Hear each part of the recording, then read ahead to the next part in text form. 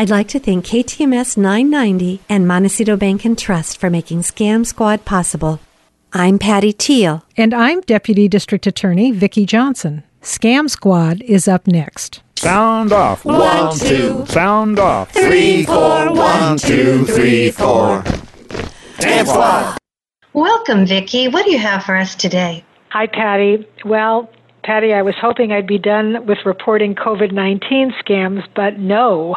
There's another one that's come to my attention, and I need to warn our listeners. Wow, it seems like it's never going to stop. That's right. I've said before that these are crimes of opportunity, and this scam is a perfect example. So we know that many people are trying to get unemployment benefits right now, and of course the crooks have found a way to tap into that pot of money. Here's the headline that caught my eye. EDD scam by international crime ring may have infiltrated Bay Area. There are fears an international crime ring may be making its way to California to exploit the pandemic and defraud taxpayers out of millions of dollars. And we know that EDD stands for Employment Development Department. Okay, thanks for explaining that, Vicki. Wow, we know that these scams travel, so it's in the Bay Area. It will probably be making its way down to Santa Barbara soon. No doubt, and apparently this one actually started in Washington State. At least that's where it was first reported. So, Vicki, how does this scam work? Well, it's actually pretty simple, at least for the crooks. They steal people's personal information, like their address, social security number, place of employment, and they get this sometimes on the dark web and sometimes by calling victims and pretending to be from the government. Then they use that information and apply for unemployment benefits using the victim's name and that other information.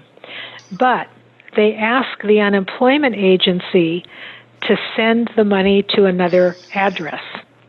Now, doesn't that raise suspicions? It's starting to. So a fraud investigator who was working in a bank in Oklahoma reported that they started seeing a flood of unemployment checks for claims filed by people in the state of Washington. She saw lots of transfers in the $9,000 to $20,000 range. Their bankers caught on to what was happening, and they were able to stop some of these transfers, but not all of them. So who were the checks going to? In Oklahoma, did you say? Yes. Well, they were supposed to be going to people who had applied for unemployment insurance, but they were actually going to money mules. You've talked about money mules before. Remind us again what you mean by that term. A money mule is someone who agrees to launder money for a scammer. In this instance, they agreed that the unemployment check could be deposited into their account and that they would then send the money along to another person who is a part of the crime ring. Now, the money mule is usually offered a cut of the money that they pass along. So what happens is by the time the bank or law enforcement catch up with the money mule, that money is long gone and it's not traceable. But, and here's the important part, the money mule has broken the law. Wow. You've mentioned before that romance scam victims sometimes are talked into becoming money mules. I imagine sometimes people become money mules unknowingly or unwittingly. That's right, Patty. And in the Oklahoma case, law enforcement believed that the money mules were romance scam victims. And this usually happens when the victim runs out of money and the scammer realizes she's really got nothing left to send him. So he will then ask her to do him a favor, and by the way, she can recoup some of the money she lost. He'll tell her that he needs help transferring money, and he'll usually pretend it's for some kind of a business deal. She agrees to have the money from some unknown source deposited directly into her account. She'll then send the money to the perpetrator or to his associate, and she'll keep a small fee for herself. Am I right in thinking that a lot of times these victims don't even understand that they're breaking the law? That's right. They're desperate for money, and they also want to keep the romance going by forging this connection with the scammer. What do these folks say if they are questioned about why, if they live in Washington, they are receiving benefits in Oklahoma? The standard answer apparently is that although these folks live in Washington, they're riding out the pandemic staying with relatives in Oklahoma. And remember, Patty, Washington was one of the first states to get hit with this pandemic, and they were hit very hard. Oh, so the story makes sense. Now, How widespread is this scam? Well, according to my source, there were millions of dollars in fraudulent claims in Washington and Rhode Island, where this scam has also surfaced. So in Rhode Island, it was reported that the number of fraudulent claims is keeping pace with the number of legitimate claims. And the Secret Service expects this scam to spread to every state.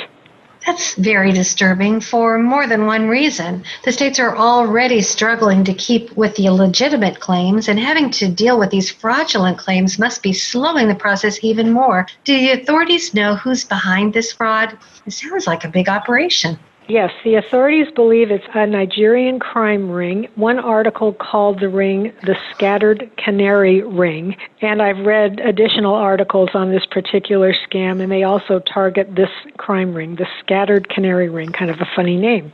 Is there a problem for the person whose benefits have been stolen?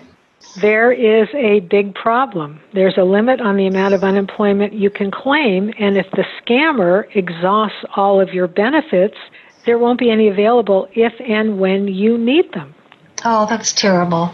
So what should someone do if they find out their benefits have been stolen? Well, according to the Federal Trade Commission, there's several things you should do. You should, first of all, report the fraud to your employer. And be sure to keep a record of who you spoke to and when you made that call. Also, report the fraud to your state unemployment benefits agency. But again, good luck getting through. That's going to be a problem because everybody's trying to get through to that agency now to file a claim for unemployment. Next, you should report the fraud to the Federal Trade Commission, and they can give you some help with the next recovery steps. And place a free 1-year alert on your credit with the credit reporting agencies. And Patty, you should review your accounts often to make sure that nobody is claiming credit in your name without your knowledge. Thank you so much for all this good advice, Vicki. Now, did you save time for some good news? Well, we do have some good news. I've got a couple of items. Yeah. So I think we talked before about one of the scams being crooks selling illegal pesticides, claiming it protected you against the coronavirus. There was a Georgia resident who was arrested for doing exactly that. She was selling an illegal pesticide on eBay, claiming it protected people against coronavirus. And she was arrested by ICE, working in tandem with several other federal agencies, including the postal inspectors. So that's one piece of good news. And the other thing that is good news is the feds really are responding very quickly to this unemployment insurance scam. They're contacting state agencies, they're explaining what this scam is, and the state of Washington was able to recover $333 million out of the $600 million paid out fraudulently. So they were able to get at least half of it back. And people are now advised about this scam. They're trying to take precautions with their unemployment insurance department. Oh, I'm so glad they're recognizing the scam so they can put a stop to it. Thank you, Vicki, so much for this very important news today. If someone in the Santa Barbara area is listening and they suspect they're being scammed or someone they care about, how can they reach you to report it? Here's my direct line to my office, area code 805-568-2442, and I'll say that again, 805-568-2442, and I invite people to call with any questions or concerns they might have. Thank you so much for this timely episode, Vicki. Great advice. Until next week. Thanks, Patty. Bye-bye. Bye-bye.